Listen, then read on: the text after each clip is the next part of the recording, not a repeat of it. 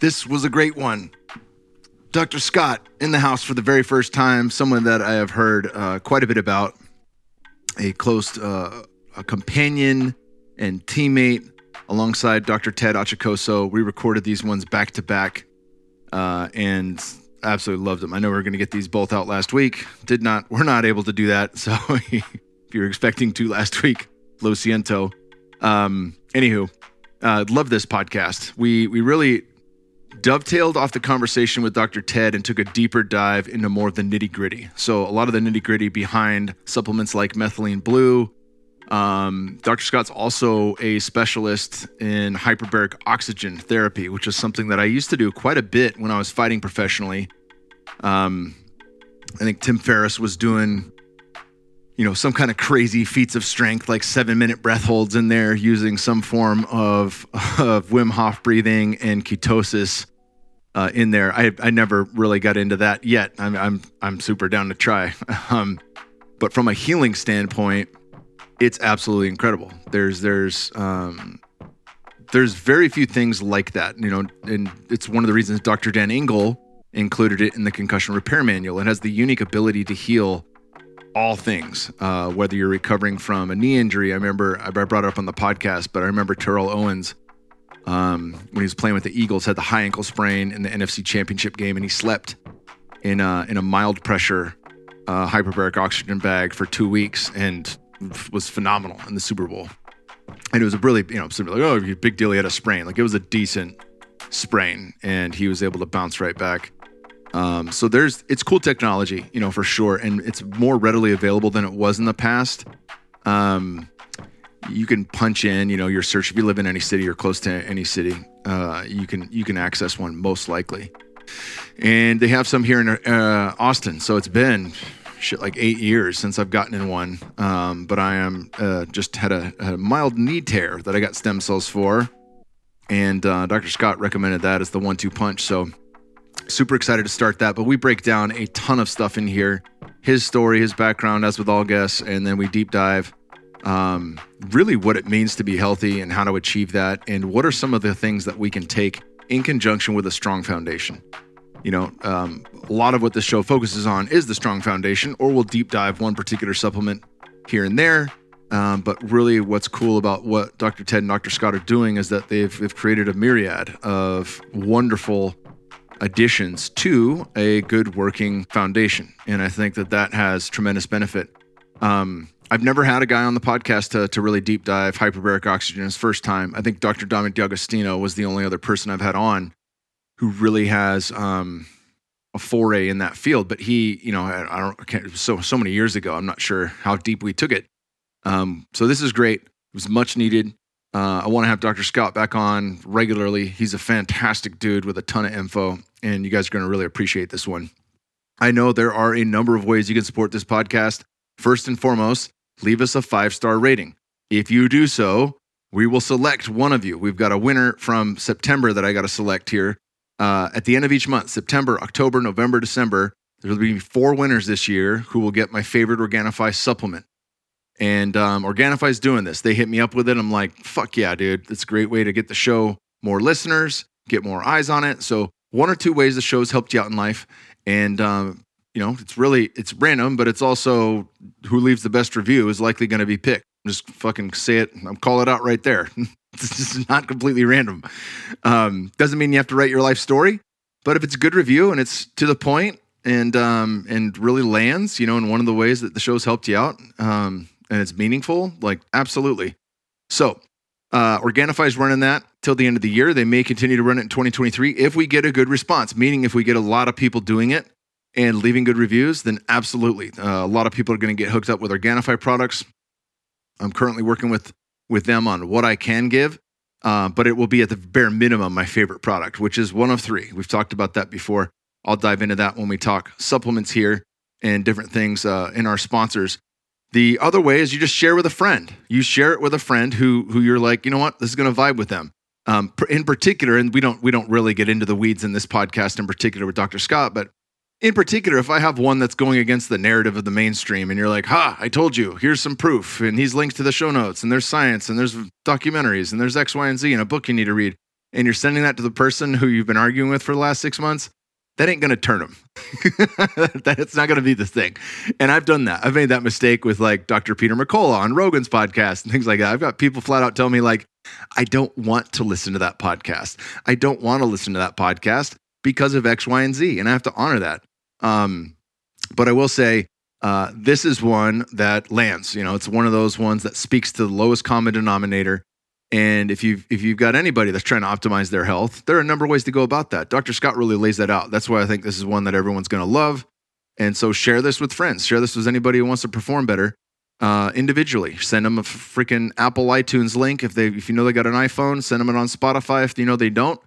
And that's an easy way to, mouth to mouth, not mouth to mouth resuscitation. Word of mouth. There we go. Damn. Word of mouth. It's the morning time while I'm recording this, so bear with me.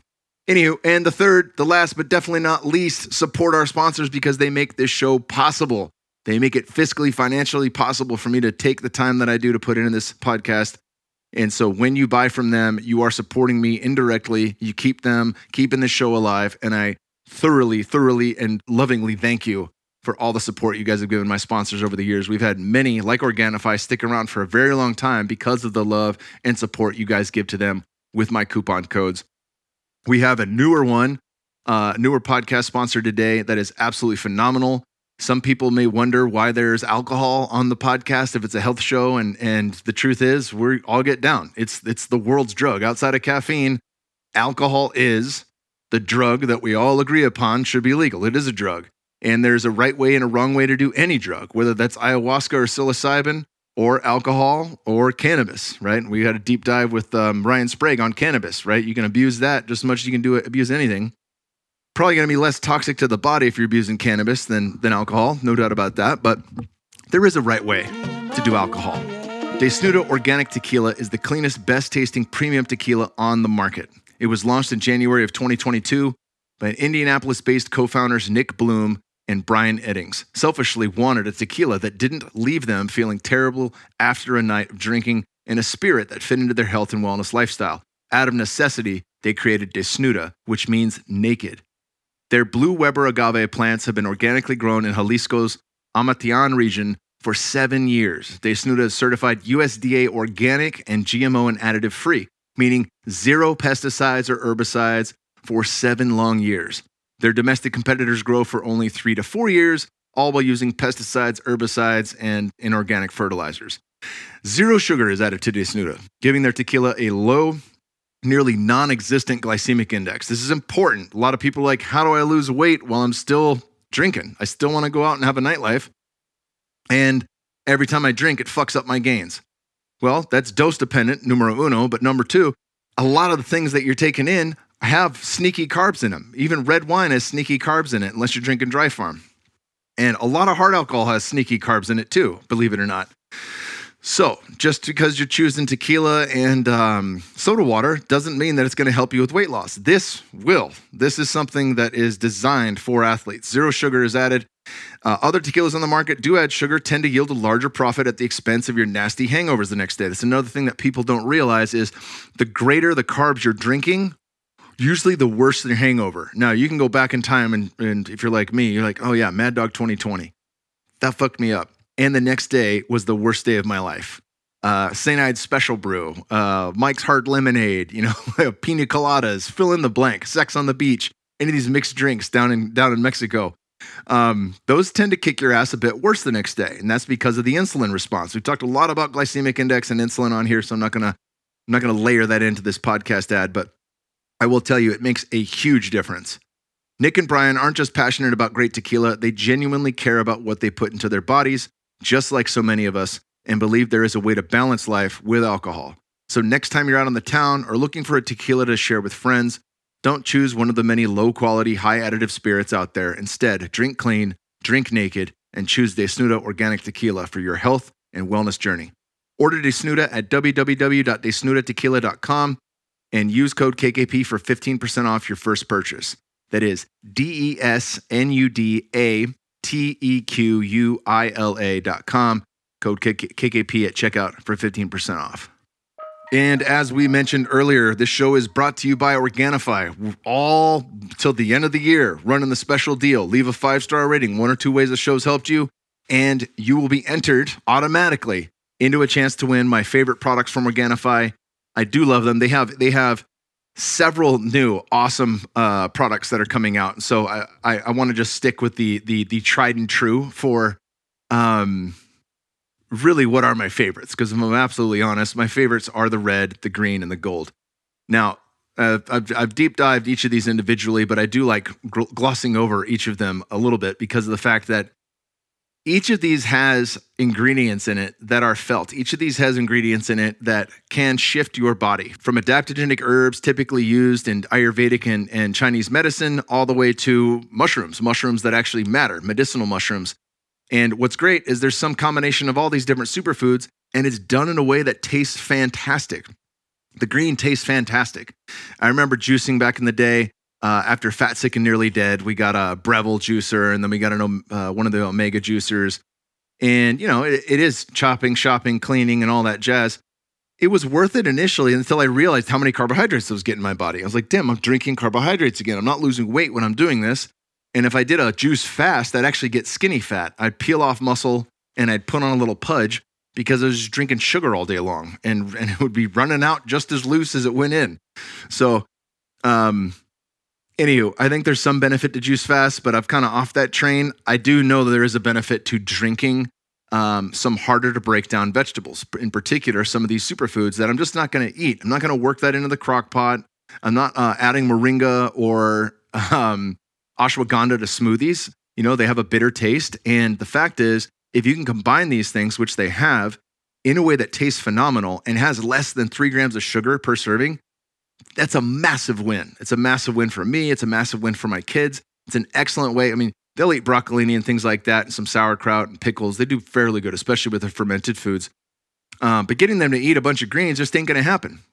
More importantly, not a lot of greens actually have real nutritional value. The superfoods do, but lettuce, not so much.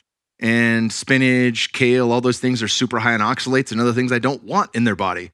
So really, when I look at this stuff, what is the most convenient, easy way to take hold of your health and your wellness to make sure you're rounding out everything from a balanced point of view, eating organ meat, getting enough good fat, getting enough good protein from animal sources, and rounding that out with plants that actually matter, that actually do shift your body and can help regulate your central nervous system like ashwagandha does, or help upregulate mitochondria activity like cordyceps sinensis does in the red. All of this is available to you. They sell these in 3 packs. The combo pack is the green, the red, and the gold. The gold has a massive dose of lemon balm in it, along with a number of other ingredients that help you to unwind and relax when it's time to turn off the screen, open a book, and chill out before bed. All this stuff is available to you at Organifi.com. These guys are absolutely phenomenal. It's Organifi.com/KKP. That'll pull up a little homey home page with yours truly on it. And then just remember to use KKP at checkout, and you get 20% off everything in the store. Once again, Organifi.com/KKP. And then don't forget KKP at checkout for 20% off absolutely everything. And don't forget to leave that 5-star rating. You're going to get bonused for it. Thank you, guys. We're also brought to you today by another super long-time sponsor of the show, sponsor of many of my friends and mentors like Paul Chek. Bioptimizers. Bioptimizers are the kings and queens of digestion, plain and simple. They've got the best enzymes, Masszymes. They've got the best hydrochloric acid. They do so much to help you break down and absorb more of your nutrients. And let's face it, if we are taking in things that are less healthy for us, that has the ability to slow down and bog the system. You do not want your intestines being a bottleneck for your recovery. You want that to be amplified and running full steam ahead. That way you get the most protein out of the food you eat. That's kind of a thing, actually. You can find that out in blood work. If I'm eating 200 to 300 grams of protein a day at my body weight, I should have a decently high amino acid profile in my blood. And if I don't see that, if I see serum protein is low, that means I'm not actually breaking it down far enough to absorb it. It means I'm shitting it out, just to put it plainly. When I start taking enzymes like Masszymes and Capex, which we're going to talk about here, That has the ability to help me gain more from what I eat by breaking it down into smaller and smaller chunks that actually then become usable and make it to the bloodstream for my body to take in for recovery. This is super important. It's something bodybuilders have known for years, but it's never been more important, and especially when we start talking about some of the more hardcore diets like carnivore, paleo, keto, even vegan. All three of these, I found that there are three things that really help optimize your results no matter what diet you're on. First, enhance your digestion and elimination. Second, boost your cellular energy. And third, rev up your fat burning metabolism. Now, you can do all that without extra nutrients or nutritional supplements, of course. But in my expertise, the right supplements certainly can help. And one of the best diet aids I have ever found comes with my friends at Bioptimizers, and it's called Capex. Capex does three things. First, it breaks down the fats you eat into fatty acids using a proprietary lipase and dandelion extract blend. Most people are eating a lot more good fat in their diet these days. Kudos. This means you're breaking down the dietary fat into usable energy and not storing it. Second, they transport those fatty acids into the muscle and liver. These become mobile. And they have several ingredients that dramatically increase the fatty acid oxidation inside your mitochondria, both in your muscles and liver. In other words, it's more fuel for your motor and more horsepower for your motor. This is prime. This is super important. A lot of people take acetyl L-carnitine, things like that. That's in this product. That mobilizes fat, gets it into the system where your body can actually use it. You want these things all taken together.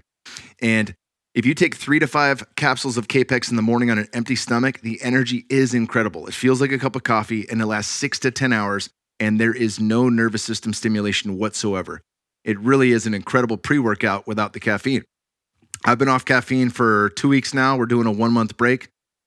I'm pretty damn sure I'm going to get back on it afterwards because it is fantastic. I've been enjoying some different coffee alternatives, but this really has helped. I take 5 capsules of Capex in the morning.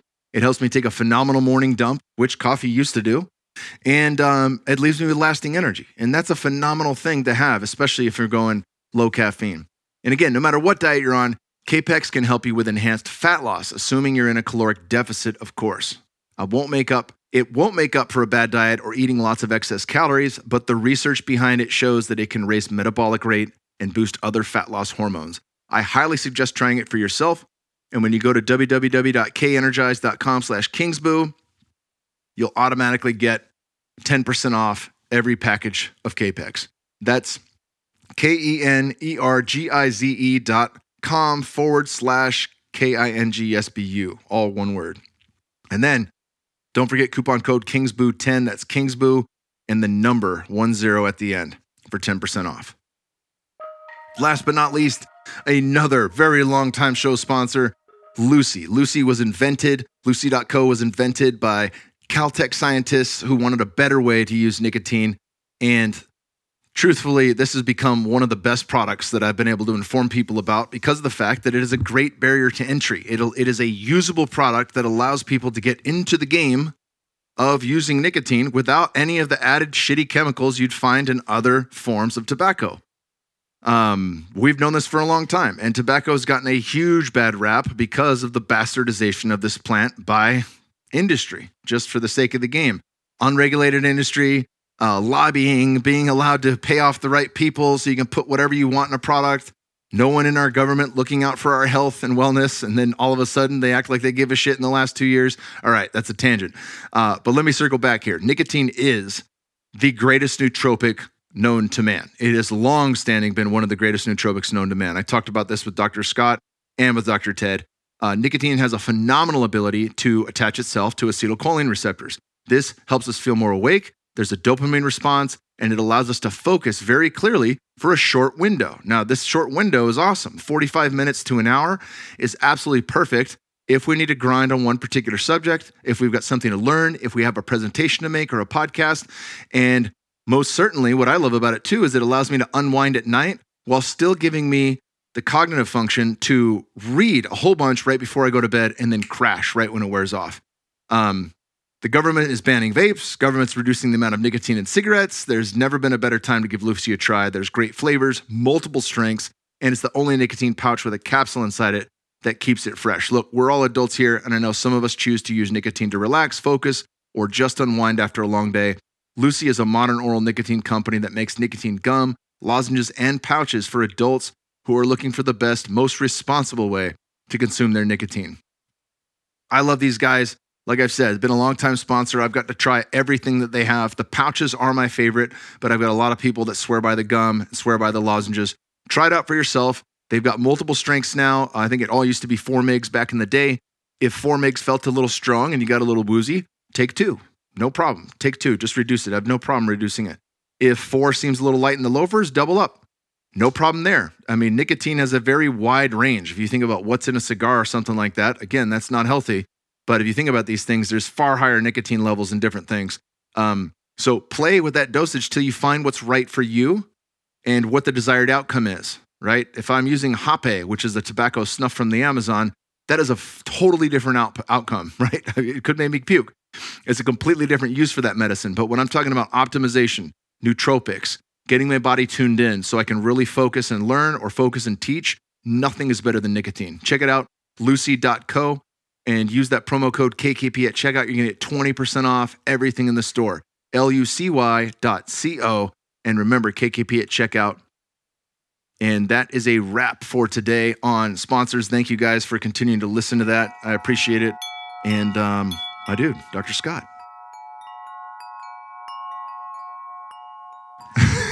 We just had Dr. Ted on. We got Dr. Scott on. We got the doctors in the house.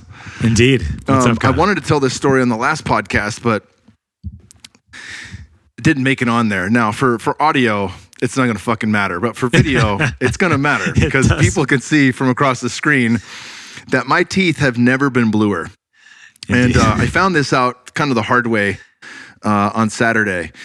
You know, I'm getting veneers done on October 3rd. If many people are wondering, why is Kingsbury getting veneers? This is superficial or any of these other thoughts. Like, trust me, I'm the last guy who wanted fucking veneers. But I have a great dentist who does biological dentistry. And for long-term health and wellness and the ability to sleep on my back, which I can now. For the first time, I can sleep on my back. I have less neck pain, lots of shit, lots of benefits there. We'll break all that down on the podcast with him. We decided to go the veneer route. And the composites they give me as loaners while they're making the veneers, though, they are highly stainable teeth. Now, I was high as shit coming out of this ceremony where they shave my teeth in Nosferatu and take all the measures, right? Yeah. Right, and so I forgot them telling me that, like, hey, your teeth are really stainable. And going on this caffeine fast for 30 days, I threw in one of the Just Blues. Phenomenal product, one of my favorites. I'm like, this will give me undoubtedly the amazing energy that I need. It's a nootropic. It's going to give me cardio. It's going to help with everything. Right. Why wasn't I thinking of this earlier? I should have been running this the second I got off caffeine. So I throw it in. It dissolves completely. I'm looking at my tongue. I'm seeing my tongue start to come back to normal. My teeth aren't. And I was like, oh, I think I remember them saying, yeah, no veneers. That my teeth are, these aren't for the veneers yet. These are highly stainable. Porcelain, not. This will fucking stain. And I was like, oh God, I look in my phone. I'm like, October 3rd. Just a couple weeks of blue. 3 weeks. Yeah. 3 weeks straight. 3 weeks. Is what I was looking at. Yeah, and then I was like, my family loves it. That was at least the best was the amount of shit I've taken from my wife and my kids, my little girl especially. She's like, Daddy got a blue mouth. Daddy smile. Daddy stick your tongue out. So do your kids want to also have a blue mouth when you have a blue mouth? Sometimes my kids do too. I don't know. You know, she does more than him. You know, he's always curious because he knows like Dad has snus and that's an adult thing. You know, sure, like you will work with organic tobacco later. But not now, you know. Yeah. He knows there's timelines and trajectories for certain things. So that is definitely a conversation. Yeah, frozen blueberries works in case you want to try it with them one day. It's like, Dad, I have a blue mouth. Look, or it's kind of purplish, but you know, you get the idea. How many kids do you have? I have 4 kids. 4? Wow. Yeah. Damn, dude. Congratulations. Being health optimized. I blame Dr. Ted over here. So I was going to say, you guys are, well, you're co-creating a lot of good stuff, right? Yeah. So I have 4 kids. I have a almost 12-year-old. I have a 10-year-old. I have a 7-year-old, and I have a 5-year-old. So 3 girls, and the youngest is a boy. So it's a party at my house. That's for sure. That's why we needed to move out of California and come to Colorado, because I needed more space. Yeah, I get that. Now I have my own basement. I have my hyperbaric chamber down there. I have my sauna. You know, I have everything that I need. And damn, you got the optimized setup for sure. Well, I'm working on it. Always working on it. But I still need a cold plunge because that's what all the cool people have these days. But that, no doubt. Well, yeah, I optimized the shit out of our first house, which is the one we're moving from that I was telling you guys about in Southeast Austin. Yeah. And you can't walk in the fucking garage. Like I overdid it. Yeah, too much. I really overdid it. And we've got overhead racks for like all of our storage stuff, Nice. And there's little J hooks underneath. So we've got bikes hanging and stand-up paddle boards, the inflatable type. We definitely couldn't have had the full mount, Sure. But with a sauna in there, 6-person sauna, the barrel sauna, Nice. the ice bath, the squat rack, the GHD, the you name it. It's just like you really couldn't work out unless you take half the garage out to work out, So I definitely messed that up. It's going to be nice being on the land here and having a lot more open space to kind of set things out. Right outside this window, we've got an outdoor gym, so half of my garage is going to go right there. Yeah. Cardio equipment, that kind of stuff. It's nice to be able to have these things at your home. I mean, we're obviously blessed to have these kinds of technologies and the practices and things, because then you can figure out how you integrate them all together within the lifestyle that you're creating for yourself and for your family, and then bring your kids into the sauna. Like I bring my kids into the sauna sometimes, or bring them into the chamber, whatever it might be. So I find it as a really nice way. But what I also find is that a lot of people don't have a really good sense of how to integrate these things together. And how you get into your sauna, then you do your racks or whatever it might be. How do you do this all together? So one of the things that I focus on a lot with people is like how you integrate all these technologies together, and that's really where I find there's a lot of lacking information. Everybody's get like the fancy new toy or the fancy new tub or whatever it might be, but like how do you use this and how often do you use it? And so like I'll find people like tell me that they've done things like ridiculously. The amount there's just ridiculous, and other times it's like they're not using it at all. Like you just spent $5,000 on this, it's funny, but it's like the treadmill that never gets used. You got a new clothes hanger. Yeah. Well, I want to dive into this. This is a fascinating conversation. I know that my audience for sure will resonate with this because people hit me up all the time. Like, what's the best cold plunge, or how do I make one for the cheat? And that's something that me and Luke Story and a number of other people that y'all are well familiar with have. Luke actually did the best. He put out a blog that like really went over like how do you do this custom for yourself. Sure. And then now we're both on different professionally made ones, but.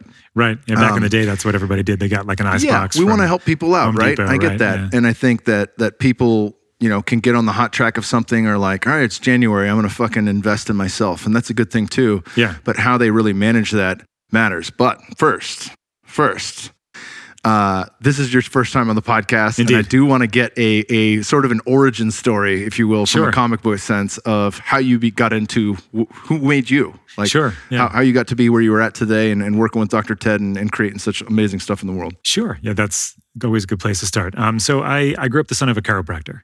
So my father is a chiropractor still in New York, and I've been within that frame of alternative medicine, the OG functional medicine ideas since I was a kid. And so I learned his practice. I grew up in his practice. I was at his office. I worked his front desk. I collected money. I was really good at that. And then I went to college. I went to UCLA, and then I went to medical school in Baltimore.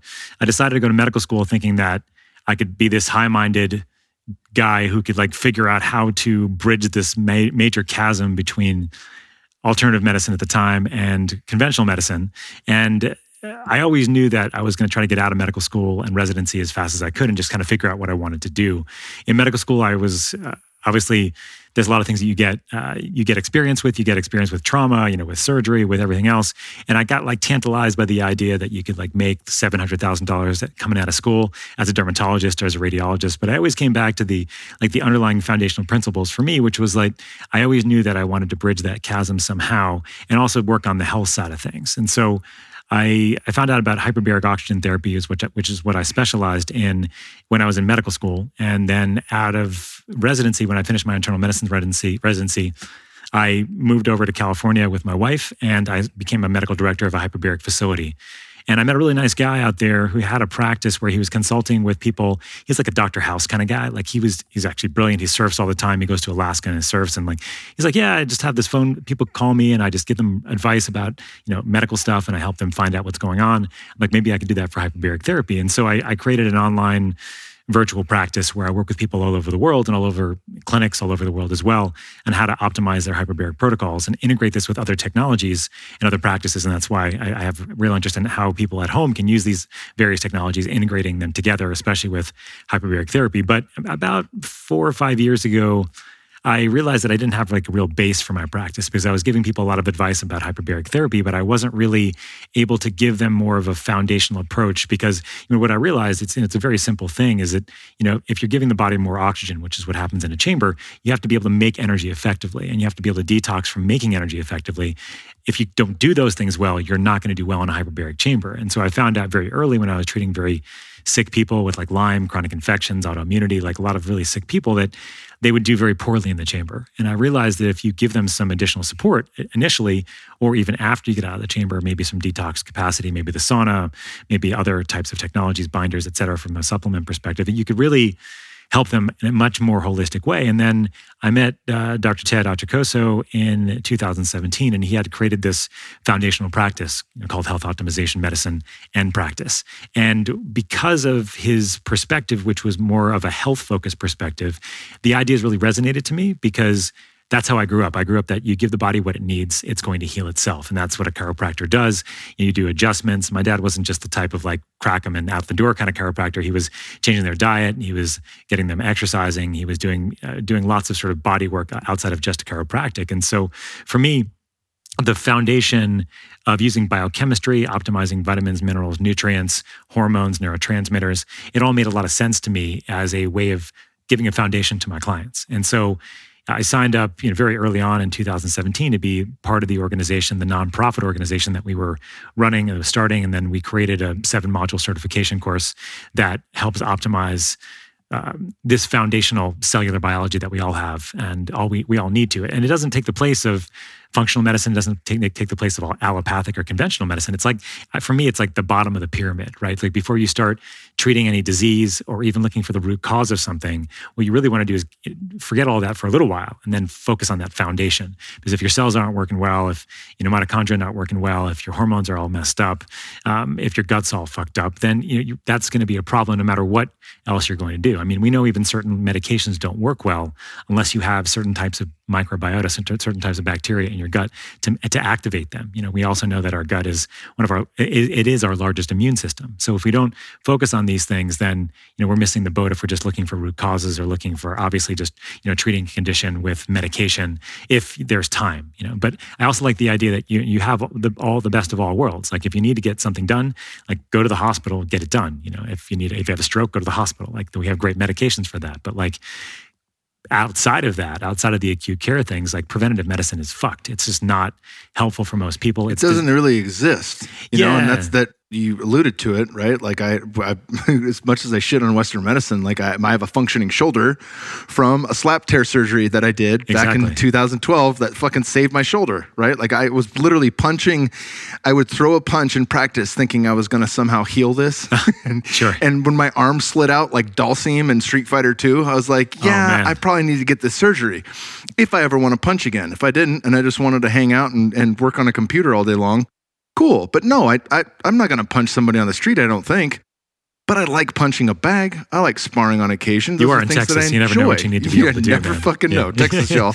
Never know, right? But that's a beautiful thing, this acute care. It's the best of the best. Let's give it the credit that it's due, right? And at the same time, is it preventing anything? Fuck no. No, we are landsliding in the wrong direction on preventative care. Yeah. Trauma centers are the most common example. Like they are fucking phenomenal. I grew up, like my whole medical school training was at a place called Shock Trauma right next door. And they did all the shock and trauma in Baltimore where I trained. And Baltimore is known for its shock and trauma. I think Dr. Peter Attia was there as well. He probably did a rotation there. A lot of people come in from other locations around the world. Actually, the Army, the Navy, and the Marines, they all train at that facility because they get the trauma that I saw crazy shit where people would come in with stab wounds. They were like bleeding out. They'd open up the chest right there in the emergency room and like patch the heart and shit, like while it's beating blood. Like crazy stuff. But that person survived. The possibility of somebody like that surviving is extremely low, but that person survived. So what we can do in trauma, what we can do in acute care is amazing. But we're really, really screwed when it comes to preventative medicine. And, functional medicine is like the biggest other category now. And I think that's a significant improvement on just the preventative measures that we use in conventional care. Like obviously get your colonoscopy, get other screening tests that are necessary for your age. I think all that's important. And in the health optimization medicine framework that we use, like we always talk about that as well. Like this doesn't take the place of going to your conventional doctor, doing the regular preventative screening, et cetera. And then I work with functional medicine doctors all the time. If I feel like the foundational pieces are in place, and now that they need to really look at, maybe it's like a chronic infection, for example, or something that's autoimmune specific or whatever it might be. And this has happened a lot more, especially within the worlds of like the post-COVID world and things like that, where, there is a significant need for that foundational piece. But I've also found that a lot of people have chronic infections that get reignited. They have chronic mold exposure that they also have now it wasn't an issue before, but then they had massive in Texas. It was something that growing up in California, never thought of as a big deal, but the humidity here, a pipe burst because of the cold winter, which happens once in 30 years. Then all of a sudden you got black mold that's undetected for 3 years, but you're breathing that in for 3 years straight. I've had a lot of friends that got whacked hard, from the snowpocalypse, just from that exact story. Yeah, you guys didn't have power for a number of days, right? Yeah. It was like freezing. Yeah, but the mold issue, big one, right? Yeah. So mold is just one of those other kind of superimposed kinds of things on top of likely a cellular function capacity that's screwed up already, right? So it's all about the threshold. This is something my father says. It's like everybody gets to these threshold events where that all of a sudden things just kind of go downhill from there. It could be like an injury that's not even related to the symptoms that you have. Like I've had people with shoulder injuries, for example, and then the brains don't work, for example, because the body gets into this inflammatory state and it creates this, what's called the cell danger response. And then the whole body starts to deregulate or dysregulate after that. And that includes, it could be, your blood-brain barrier where it starts becoming more permeable. And as a result, more stuff that's not supposed to get in there gets in there, like infections, for example.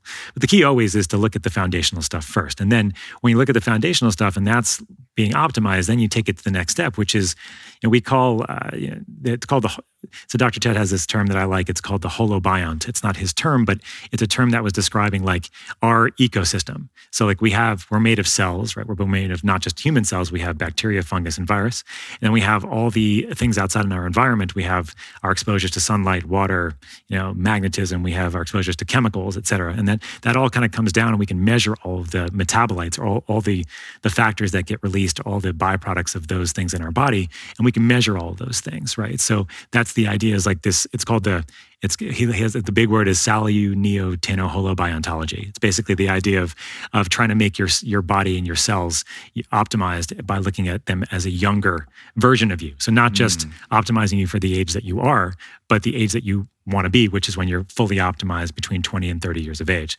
Like I don't want my hormones to be somebody that's 45 years old. I want my hormones. You're not a healthy 50-year-old? Yeah, fuck that. Healthy 50-year-old. Why do you want to be a normal 50-year-old?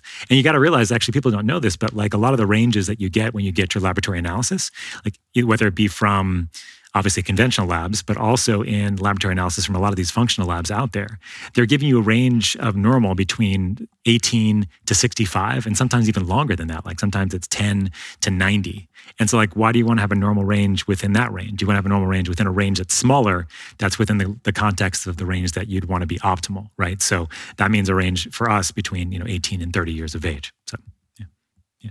So that's where we start. And then you continue with the optimization side of things, and then you add on everything that you need. And so for me, that's the hyperbaric oxygen therapy piece. And so that's the main therapy that I use, but I often say it's the smokescreen for optimizing people's health, right? Because they come to see me, they say, hey, Dr. Scott, I have migraines, or I have chronic fatigue, or chronic Lyme infection, whatever you want to say. Or I'm an elite athlete and I just want to perform better and recover better.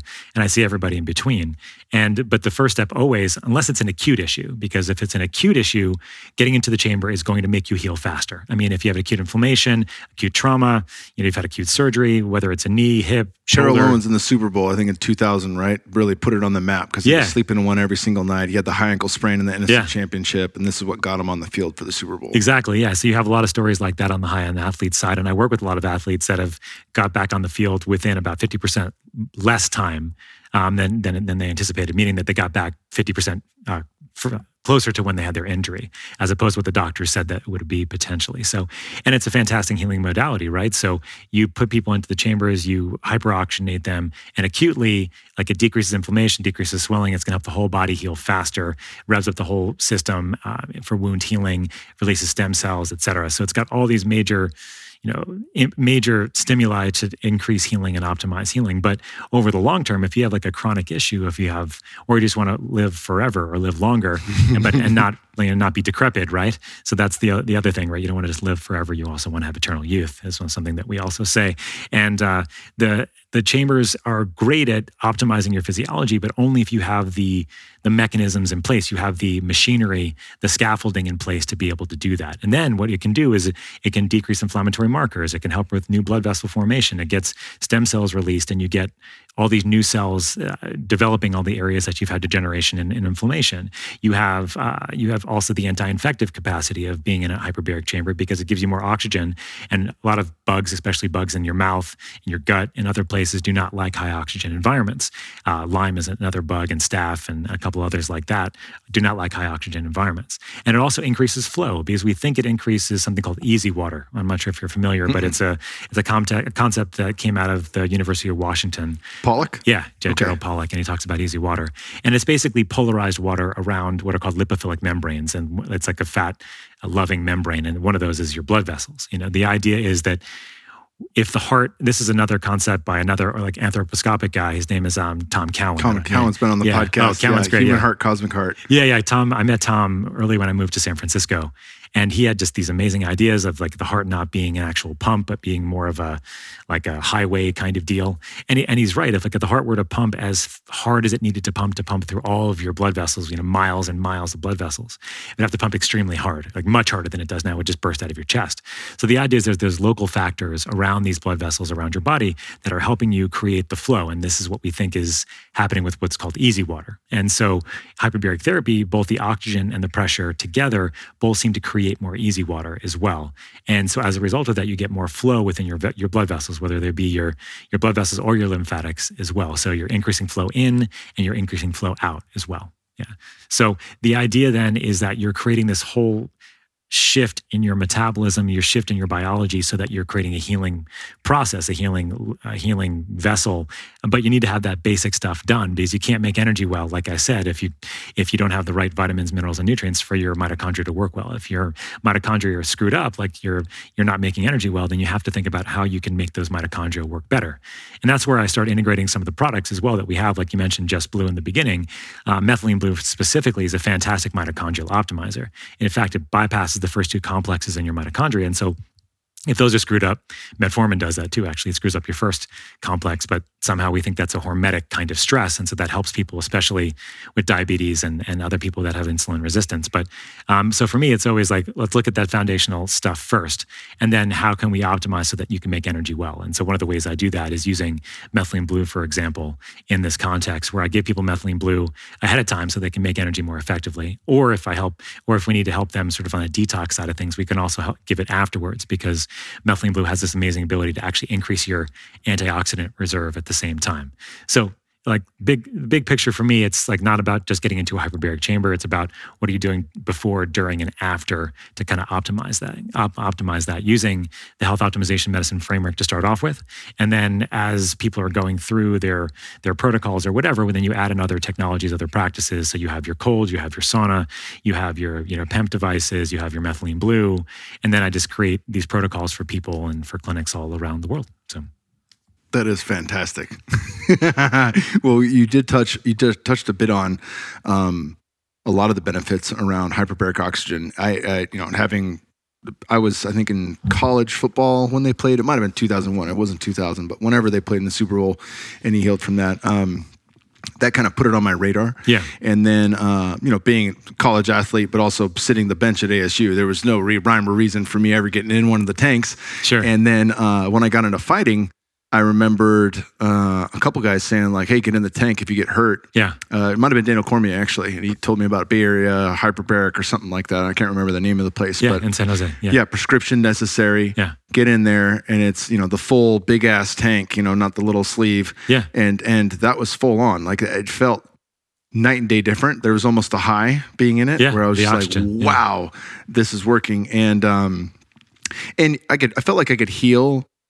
At the time in MMA, we chronically overtrained all the fucking time. We even had like Dana White, I remember calling AKA out, specifically the gym that I was at, saying like, you guys don't know when to quit. You always get hurt before a fight. You're overtraining. You're Is that in San Jose, that place? Yeah. That was one of the best gyms in the world. Yeah.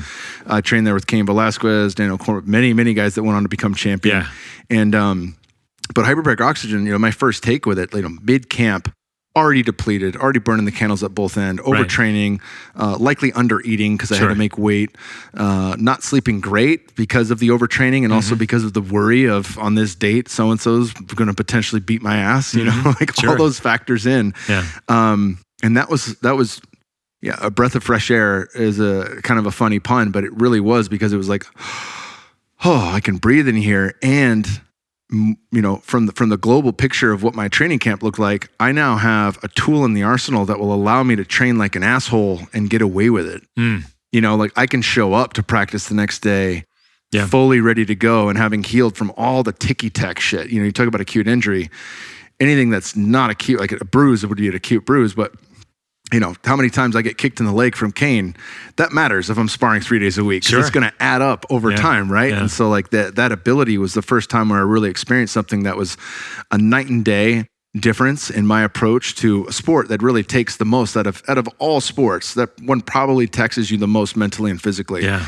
And that was incredible, absolutely incredible. Yeah, it's important that people realize that that the chambers are fantastic healing modalities, and they can really get you recovered about 50% faster in general if you're using it appropriately. But the challenge when you're overtrained is that you're also over-oxidized, and so that your body is under sort of an inflammatory load.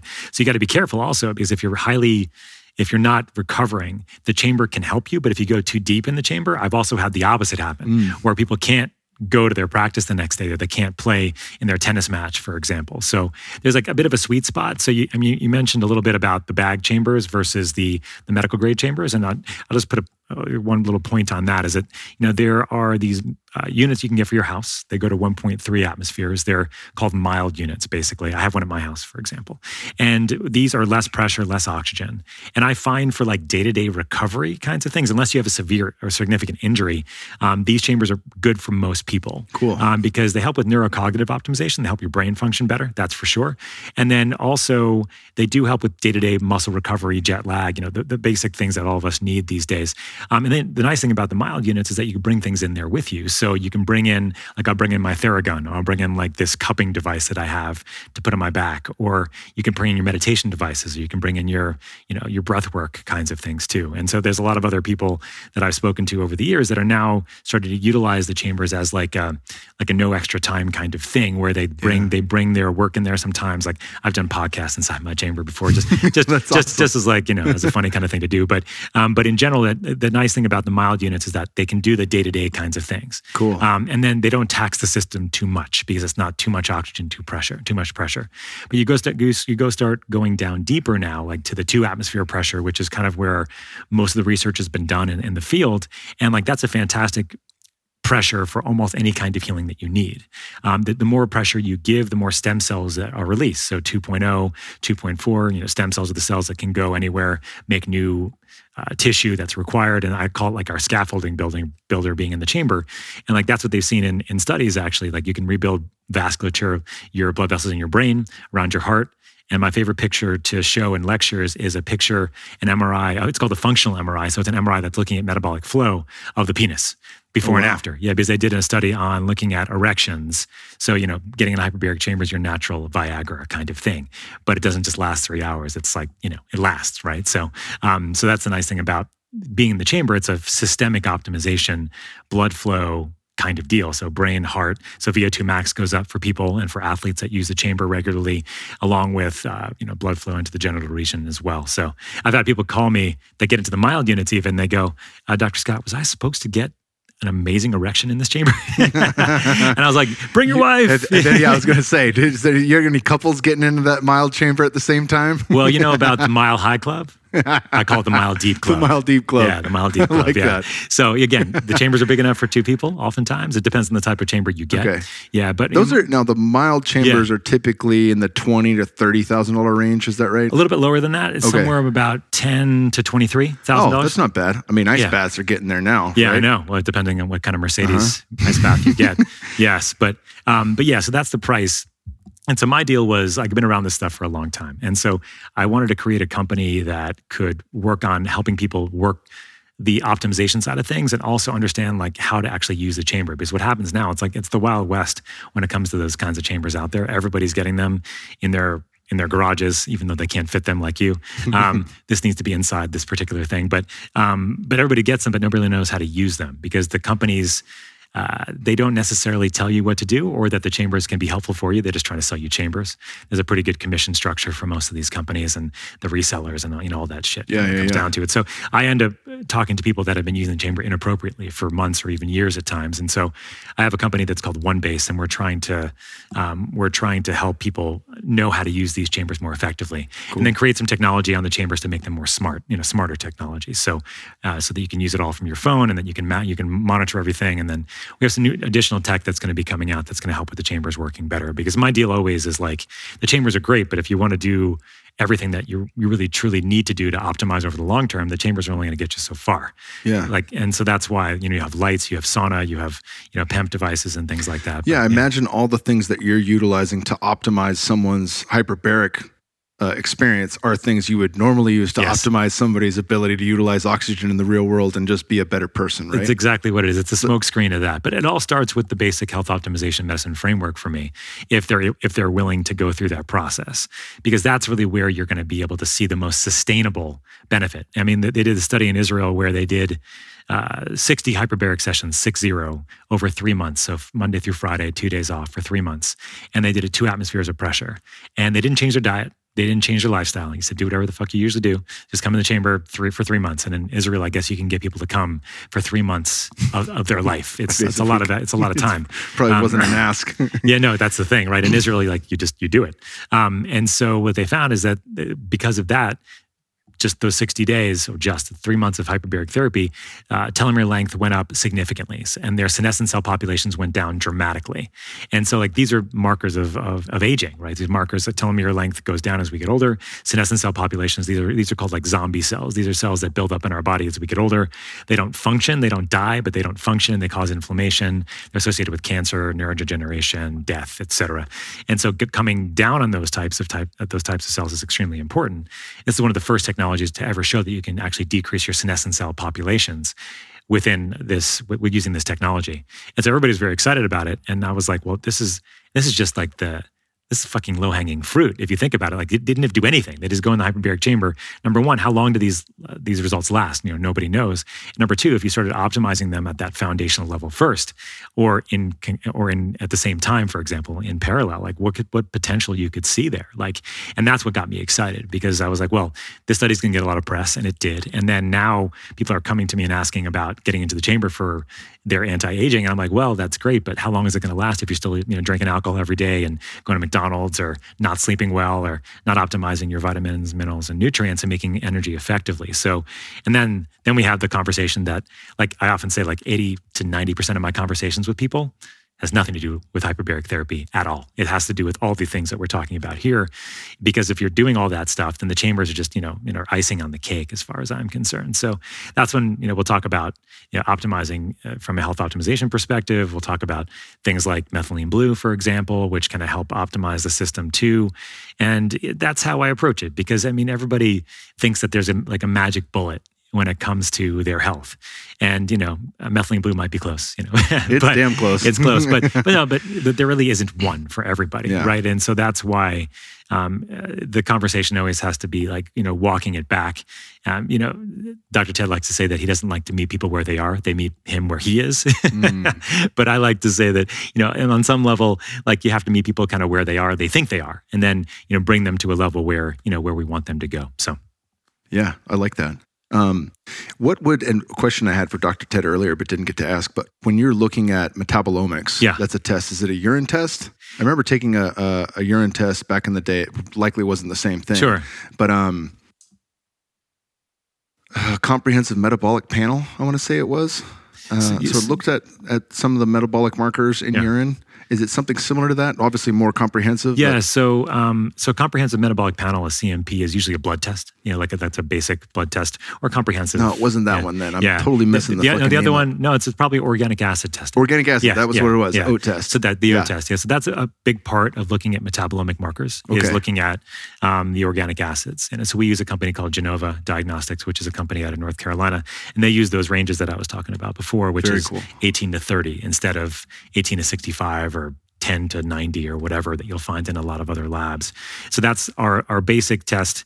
Like the basic is the organic acid test, but it's not looking at it in the context of disease. It's looking at it in the context of health. So we interpret it differently than you would interpret it if you went to your functional medicine provider, or I don't even think conventional doctors use the organic acid test, but we use that. We use plasma amino acids.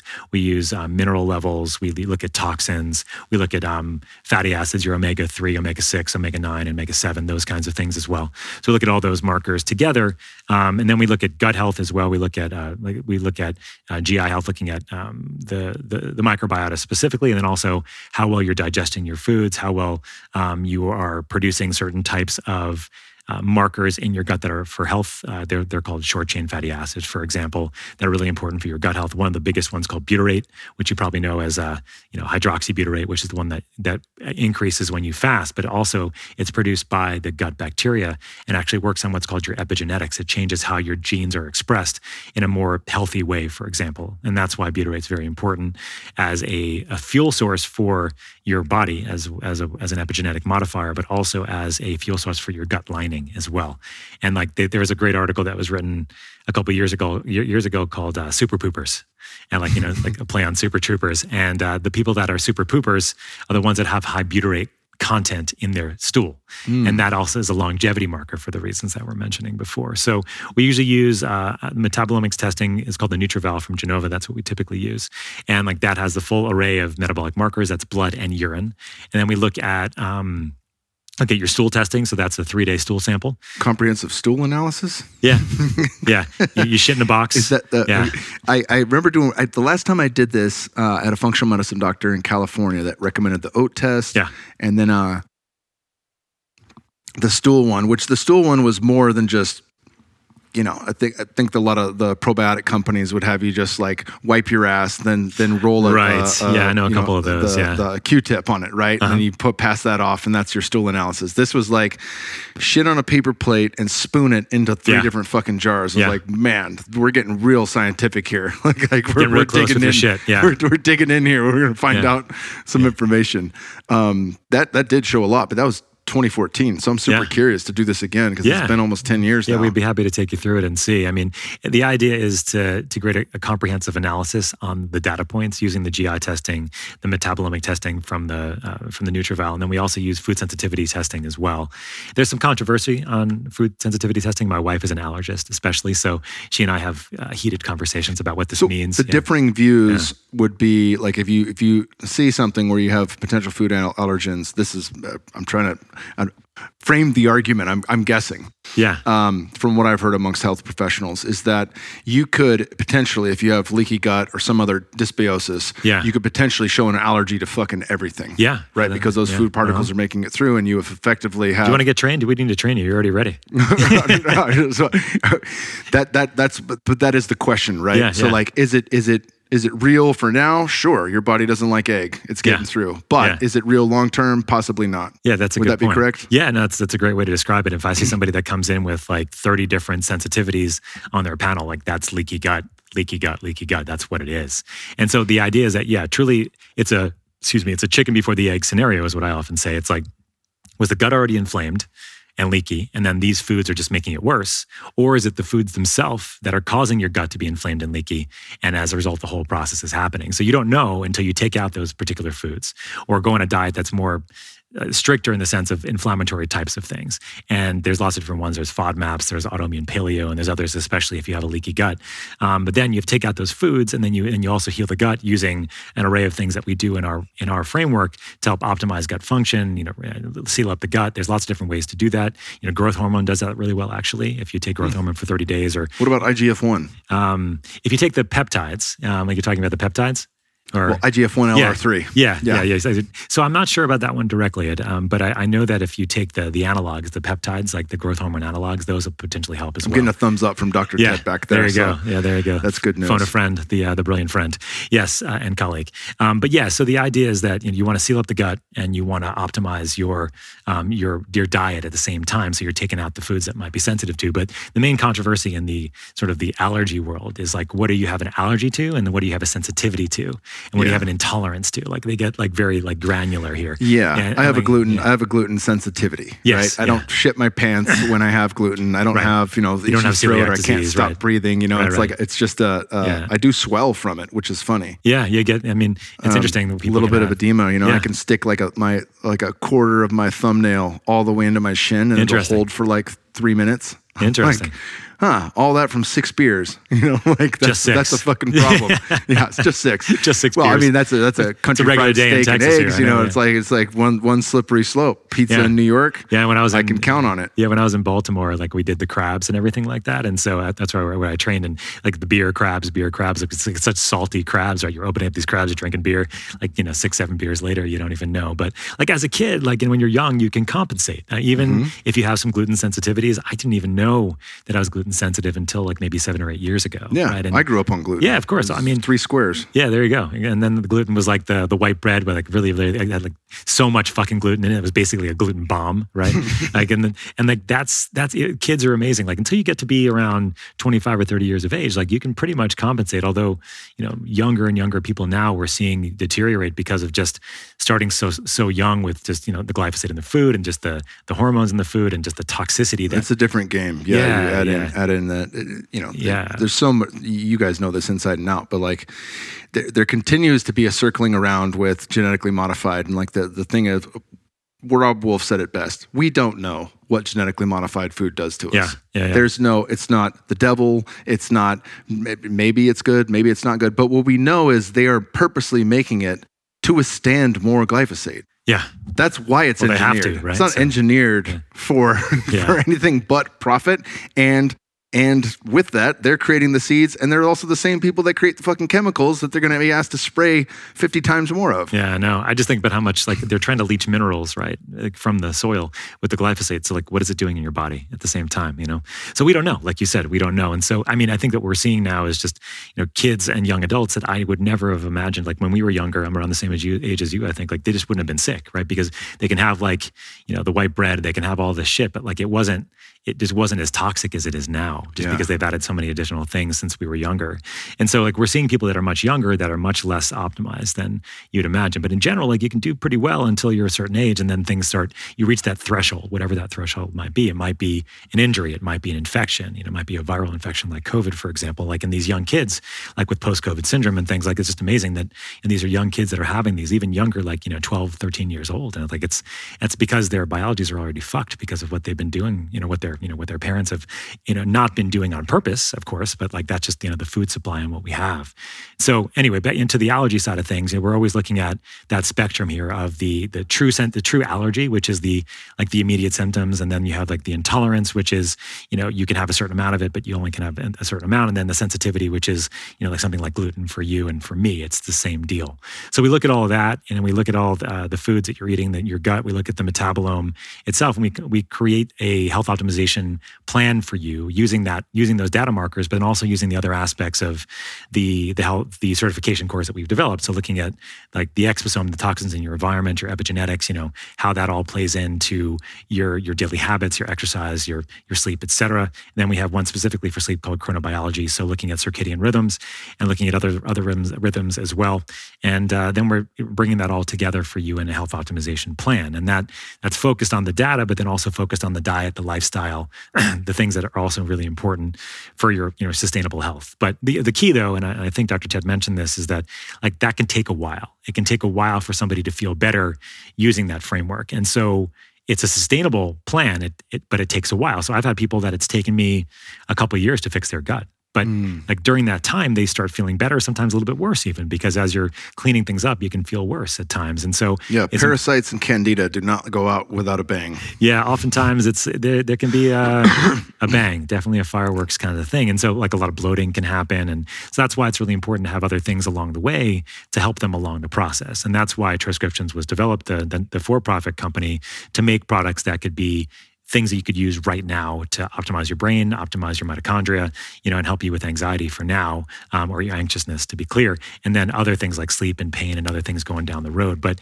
we all need those things right now. But like, we're always very careful, and I'm always very careful to always say that like the things we're using, the products that we have are used within the context of optimizing your health. And so we'll sometimes get people so blue cannatine is our nootropic, it's our limitless pill, as we say, and it launches you into focus, productivity, memory, verbal fluidity for about 3 to 5 hours. But then, it can really work well for people that are relatively well optimized, or people that are they're kind of on the cusp, but they're still doing okay. But people that are not doing well do not do well with blue cannatine, because it'll give them a headache. They'll feel they'll feel jittery, even though that we created in a way that it should make most people feel jittery, because it has CBD in there too, along with nicotine, caffeine, and methylene blue. And so, but the people that do have a reaction to it, like that's diagnostic for me, in the sense that and then also, especially if you're taking it without all the stimulants, so it does have stimulants in there, has nicotine and caffeine. Then we have the Just Blue, which is the one I think you like that caused your That's veneer. Because I use a little bit more nicotine and a little bit more CBD and a little bit more caffeine. So it's like, give me a little bit more methylene blue and I'll stack the rest on my own. That's perfect. I would love for you to deep dive or shallow dive each of those ingredients. Sure. Because I've mentioned, I think having Dr. Ted on twice now, we've just grazed the tip of the iceberg with methylene blue. Yeah. But if you're watching this and you see my blue fucking teeth that I have for 3 weeks, clearly, it's worth it, I don't know if I would have made it. Yeah, it's worth it. It really is worth it. Yeah. Especially in the absence of caffeine, it is absolutely worth it. Yeah. I'm not going to compete on a high level again in fighting. I have no delusions of grandeur like about a George making a Foreman comeback kind of thing. No. I don't want that. No, I don't want to get hit in the head again. But at the same time, if I optimize my mitochondria, I'm optimizing my brain. Yeah. I'm optimizing my heart. I'm optimizing my recovery. And your muscle too. And these all work, in separate pathways that have, they work like a beautiful symphony together. Yeah, the universal common denominator is your mitochondria, right? So, and then methylene blue is a fantastic mitochondrial optimizer. So this is a compound that was invented as a textile back in the mid 1800s. And then somehow maybe they were on drugs. They figured out that it treated malaria. I don't know how, but higher doses of methylene blue treated malaria. And so as a result of that, it became the antibiotic, antiviral, the antimicrobial that existed before there were such things. So like even up until World War II, into the Pacific Theater, the airmen over there had to bring methylene blue with them as their antibiotic and antiviral and antifungal, because it worked so well. But they had stories about how it turned your urine blue, because methylene blue concentrates in your urine after you take it orally or even in the IV, it doesn't matter. It'll concentrate in your bladder. And so you will urinate blue urine. So they had stories about their blue urine while they were traveling through the Pacific and, doing what they did during the war. So, and then methylene blue from there became much more, it shifted after the antibiotics and antivirals and antifungals came along in the 1950s, because nobody really wanted to be blue anymore. And so they had these drugs that worked just as well, but did all nuclear damage to your gut and everything else that we now know. But, when penicillin was invented, it was a big deal. And, it still is a big deal. We need these things when we need them. But anyway, so methylene blue transitioned from being like antimicrobial to be more of it initially became a stain, for laboratory analysis. And then they realized that it was staining the mitochondria. Still works as a stain. It still does, as we know, Your teeth are a good example of that. And we also know that it's actually in your cells, it stains one specific area, your mitochondria.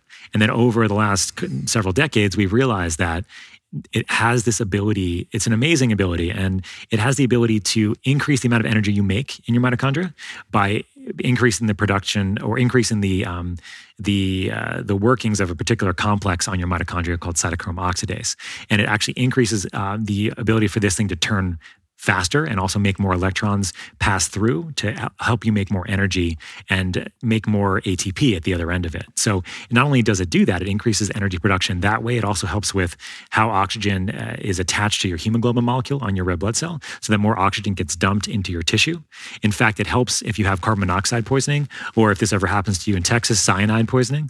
So if you ever get cyanide poisoning, methylene blue helps because it actually bypasses the first couple complexes of your mitochondria and helps you make more energy regardless if the first two aren't working very well. So as a result of that, it helps make more energy. And at the same time as making more energy, it also does the antioxidant reserve piece as well. So when you're making energy, you're also making what we call waste products of energy metabolism. And then one of those things can be reactive oxygen species, ROS.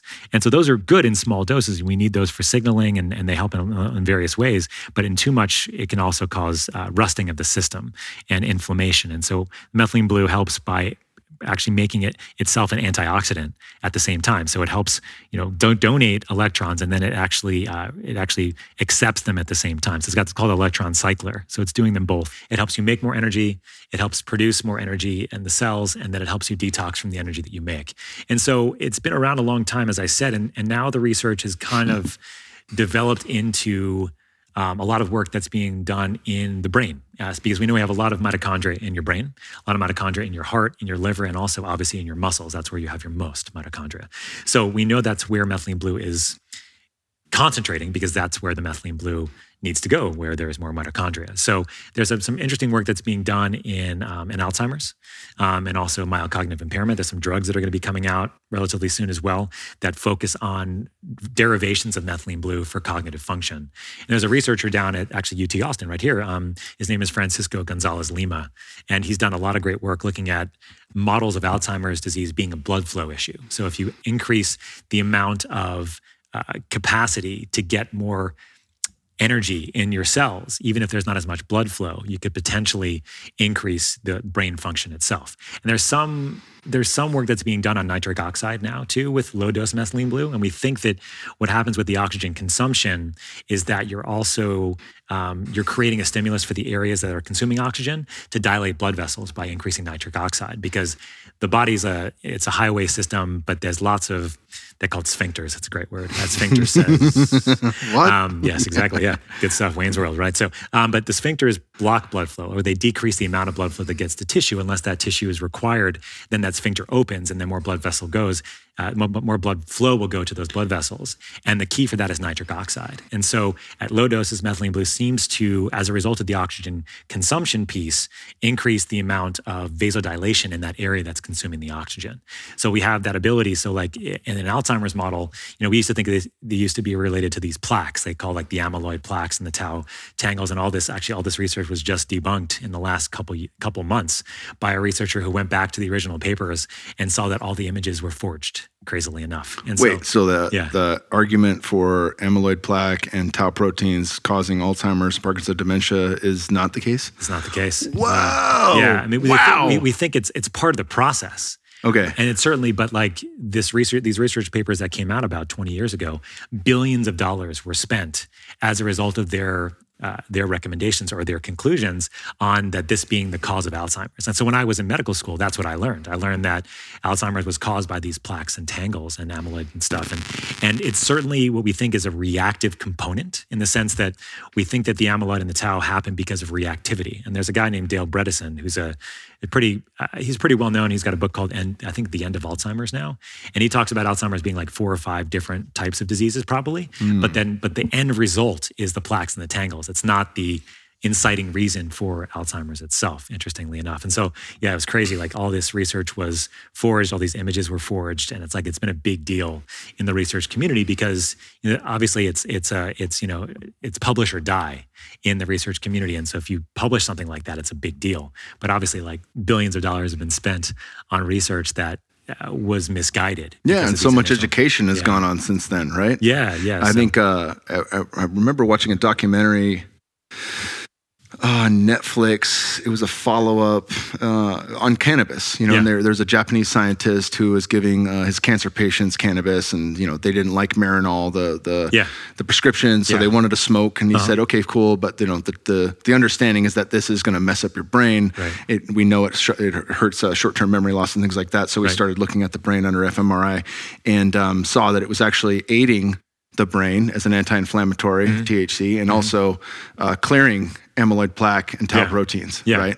Yeah. And then the retroactive studies the NFL did showed that people who got concussions that were active smokers got back onto the field so much faster than people who were intermittent smokers of cannabis, right? Yeah, that's interesting. I mean, the question becomes, like, if you clear the stuff out, does that help? And the answer from the research is no.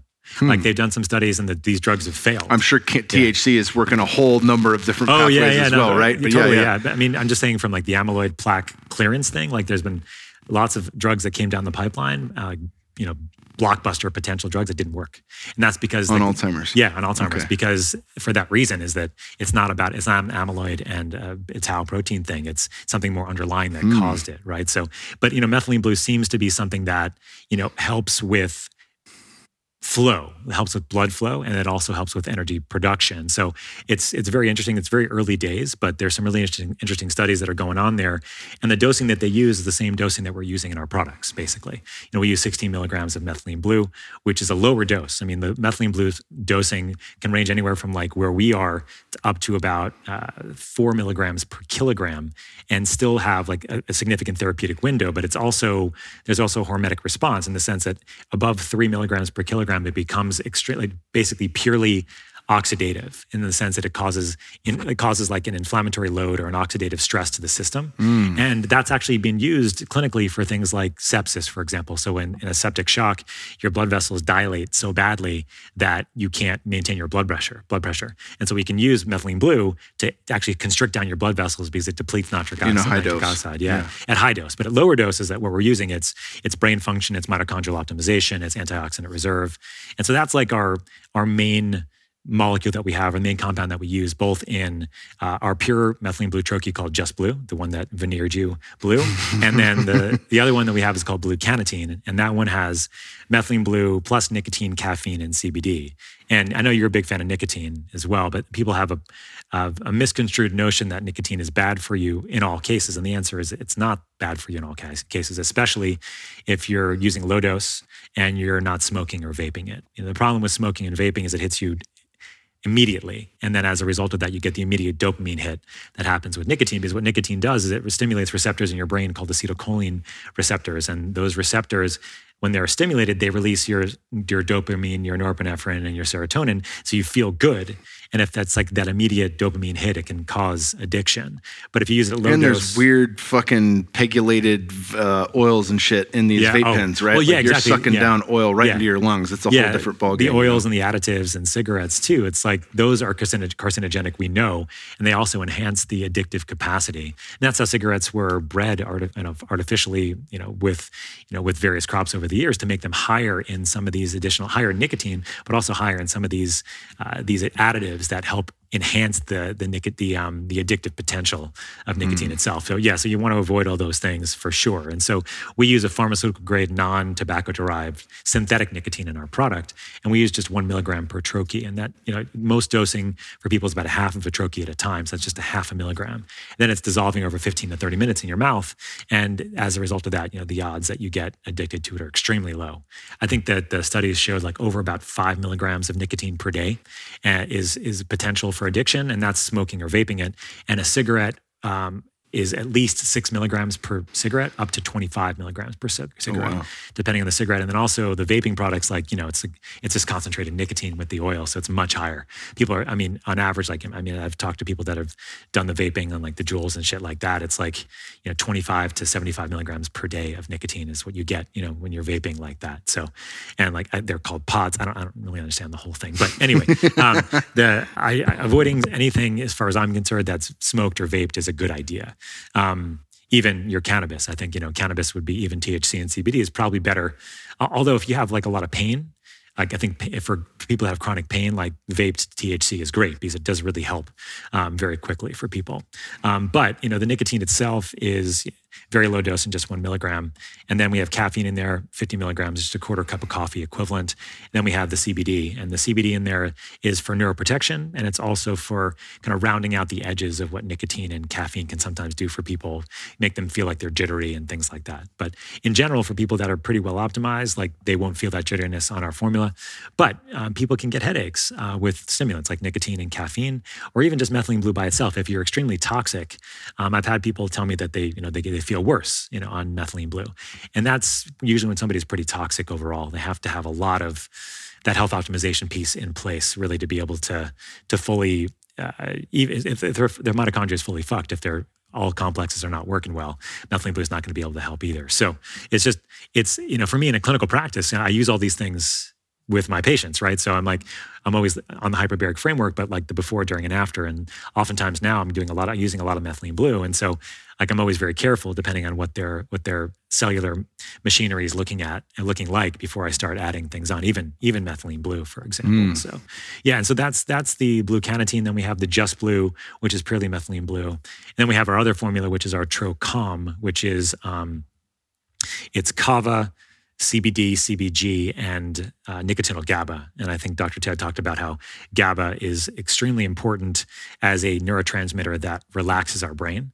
But taking oral types of GABA is very poorly absorbed, maybe less than 10% bioavailable. So all your supplements that say GABA in them, they're not working because of GABA. I mean, certainly the other ones might be getting in, but GABA is not unless it's attached to something. So the other gamma that works very well but is illegal is gamma hydroxybutyrate, GHB. I was gonna bring it up in the last podcast. Yeah. It's one of my all-time favorites. It's very rare. So I mean, it works. It works for sleep very well, but it does also have the date rape connotation, unfortunately. It does have a bad rap. Yeah, don't throw the baby out with the bathwater is what I'm going to say. That's what happens, right? Then phenylbutyrate is another one, right? So phenylbutyrate phenyl GABA is also another one that also is pretty good as far as diffusing into the blood-brain barrier, but also not very, it's difficult to get as well. So we use something that had a vitamin B3 so that it attached and that it went through the blood-brain barrier without too much of an issue. What's nice about B3 in low doses as well is it also dilates blood vessels. And so then you have more oxygen getting to your brain at the same time, and then you have the GABA as well together. And then, kava, everybody knows these days, I think it's the ceremonial drink in the South Pacific. It's a GABA enhancer as well. It increases GABA in your brain, and it does this in various ways.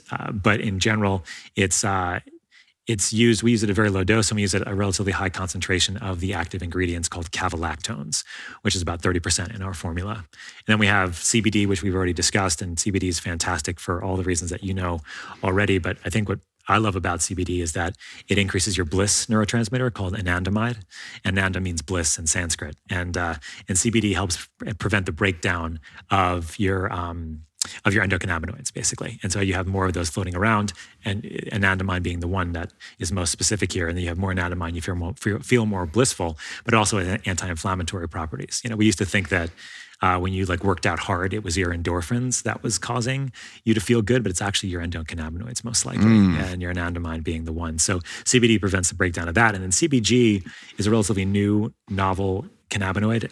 It's a non-psychoactive, and it also comes from the cannabis plant. It's called the mother of all cannabinoids because CBD is like the main sort of family tree, and then things break down from there, being CBD and other of the cannabinoids as well, including THC. Actually, you can make THC from CBG. So cannabidiol is it's being studied now for pain because it has a regulatory effect on temperature. It also has effect on glucose as well, and some glucose modulation, metabolic rate, and then it also has effect on the CBD receptor, CBD1. It is a positive, like a nootropic effect on the brain as well, correct? So CBG, I love CBG.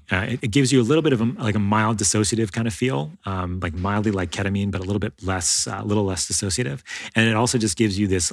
It's not being used as a nootropic directly, but it's using as in combination. So CBG and CBN are being used for sleep formulas actually a lot now. So you'll have CBN as another one of these novel cannabinoids that people are using. So, but it works fantastically well, especially TroCalm, because we have these troches that you can cut up into smaller pieces. 1/4 of it, it's great if you're super stressed and when you're really stressed and you're in sympathetic activation, your brain doesn't think. You just can't, like it's like being in front of a crowded room to give a lecture and you can't think of what the words were or whatever it might be. And what this does is it takes everything down like a small notch, and so that your brain turns back on, you can function well. So sometimes for podcasts, I'll do like either a quarter or like 1/8 if I'm feeling really hyped up for it. But then more of it, like a half or even a full trochee, is going to get you to relax and turn off those thoughts you can have before you go to bed that won't stop going. Like they call it perseverating or ruminating thoughts, like those thought loops or whatever they might be. So it just shuts your brain down, lets you wind down, and then you can go to bed. So it's really fantastic for people that have a hard time falling asleep for those reasons. So it's really been great for me. And actually, we work with practitioners all over the world. One of the main things that I do at Transcriptions is work with our practitioners, so that doctors and practitioners that have interest in selling our products in their office.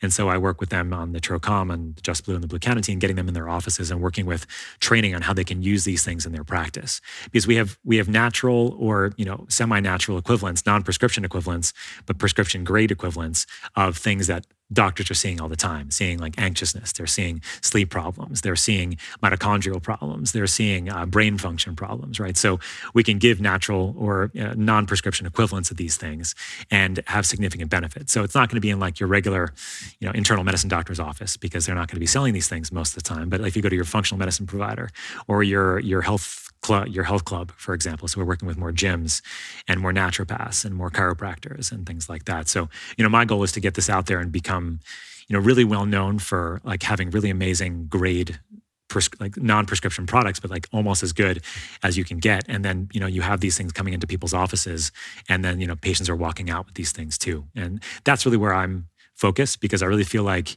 as a doctor, I worked in primary care for a year when I got out of medical school, and it was purely anxiety and depression.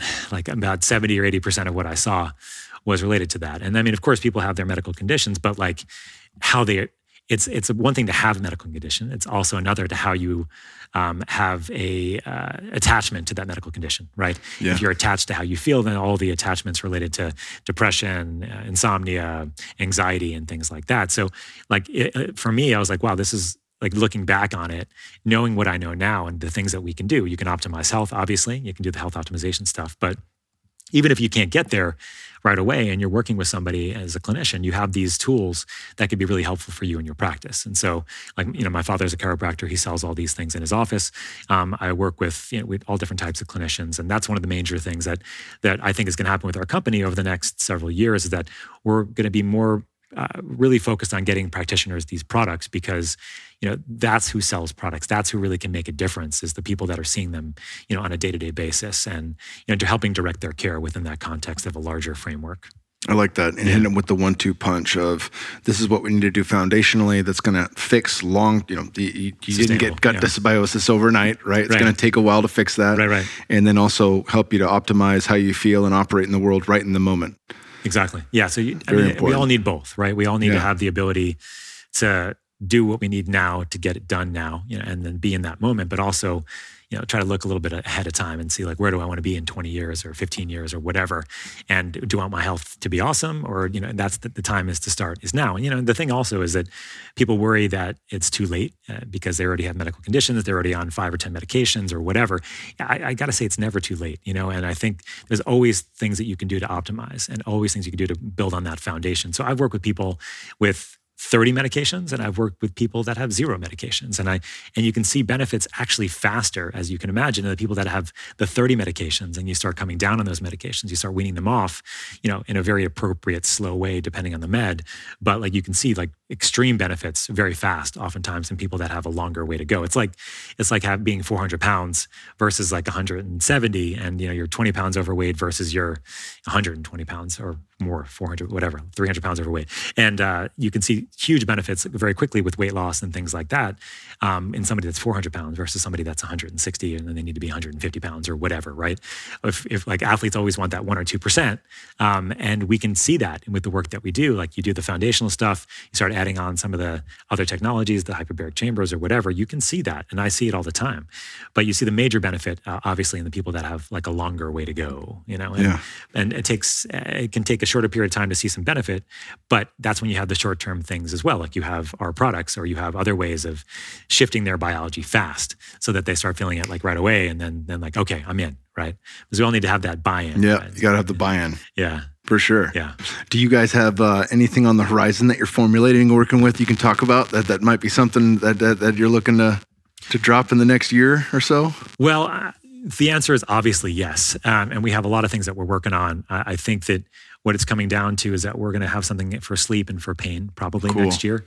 But they're going to be extremely novel formulas that nobody has ever used these particular ingredients before. And we're working with labs out of the country to make and formulate these things in ways that really are unavailable in the U.S. is what it comes down to for legal and illegal reasons and things. But the idea really is that we're a company that's looking to really produce compounds that are novel, that are therapeutic, and they work right now, right? And then always in the context of we have a nonprofit organization, we're funding the nonprofit with the for-profit company, that we're optimizing health. And the idea is to train as many doctors as possible in this framework so that they can use this in their practice. And then they can use the products in the practice if they choose to, if they don't have to, obviously. But the idea is that like it all goes well together, like it synergizes together. And so like we almost never talk about the products without also talking about optimizing your foundation at the same time, especially in like a long form. Of course, if like I do like a 30-second thing on Instagram because we're told to talk about methylene blue, I'm not going to talk about that. But in general, it's always about that context. And that's really what, when I met Dr. Ted in Chinatown, actually, in 2017, we were walking and I'm like, you're a brilliant guy. You can do whatever you want. Your IQ is ridiculous. Like you've done all these projects. Like why are you doing these things? Like, why are you still doing what you're doing? He's like, and he didn't know me very well, but he knew me enough to know that what he said was really poignant for me was that like, I just want to move the needle on health just a little bit. If we can do that, like that's billions of people that we can help, or millions and billions of people. I'm like, well, that's pretty simple, right? As an idea, but like, that's really what it came down to me. And so for me, and then as a result of that, like that's why I signed on to be a practitioner, even though I wasn't really ready to do that at the time, to be a health optimization medicine practitioner. I said I was, too busy, having 4 little kids at the time or whatever. But, you make space for the things that you feel like are important, right? So, and then the product company evolved out of the nonprofit as a way to obviously make money because the nonprofit needs to be sustained, but at the same time, like to make products that could really help people right now, and that I could take to all my colleagues around the U.S. and the world and say, look, you guys can use these things in your practice too, and we can really do something to move that needle. And then more of them get trained in health optimization medicine practice. Great. If they don't, that's okay too. But we're making that knowledge available for people, and then we'll have all these really interesting advanced practice modules too for people that already feel like they're trained well in whatever specialty that they have. But they're interested in cannabis, they're interested in peptide, they're interested in hormones, they're interested in psychedelics. And so we'll have all those things that'll play into our framework too. And then, I think over time, I think that what's going to happen is that more people are going to realize that they don't have the foundation that they thought they did, in the sense that like they think that they have a foundation as a functional medicine provider, but do they really, right? Because sometimes it's so unwieldy for doctors to get trained, and also for clients or for patients to go through the process, right? I'm like, I just have 3 tests. That's all I start with. And then we do everything with lifestyle, diet, supplementation. That's it. That's where we start. And then I think it's just simpler for doctors like me. Like I trained as an internal medicine physician and I learned the biochemistry, but you don't learn that you can do anything about your biochemistry.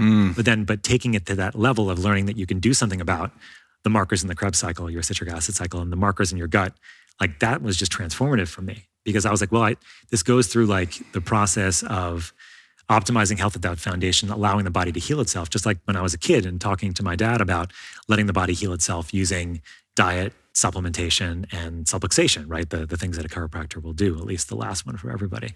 So really just kind of put it full circle for me. Hell yeah. Yeah. That's fantastic, brother. Yeah. Well, where can people find you online? So the Transcriptions company is transcriptions.com, and at Instagram, it's @transcriptions. We have our health optimization medicine and practice is homehope.org. And my hyperbaric consulting optimization practice that does the integration along with the health optimization medicine stuff as well, that's usually the best place is probably my website, which is drscottschur.com, my name spelled out. Or if you just type my name into any Google browser, or any browser, you don't have to use Google. Believe me, I don't use it anymore. You can find me and all the podcasts that I've done and all the work that I've done on the hyperbaric piece. But those are the major places, I would say. And I also have Instagram at Dr. Scott Schur as well. Cool. Phenomenal, brother. We'll link to all that in the show notes. Thank you so much. This is a pleasure, man. Thanks for having me. Hell yeah.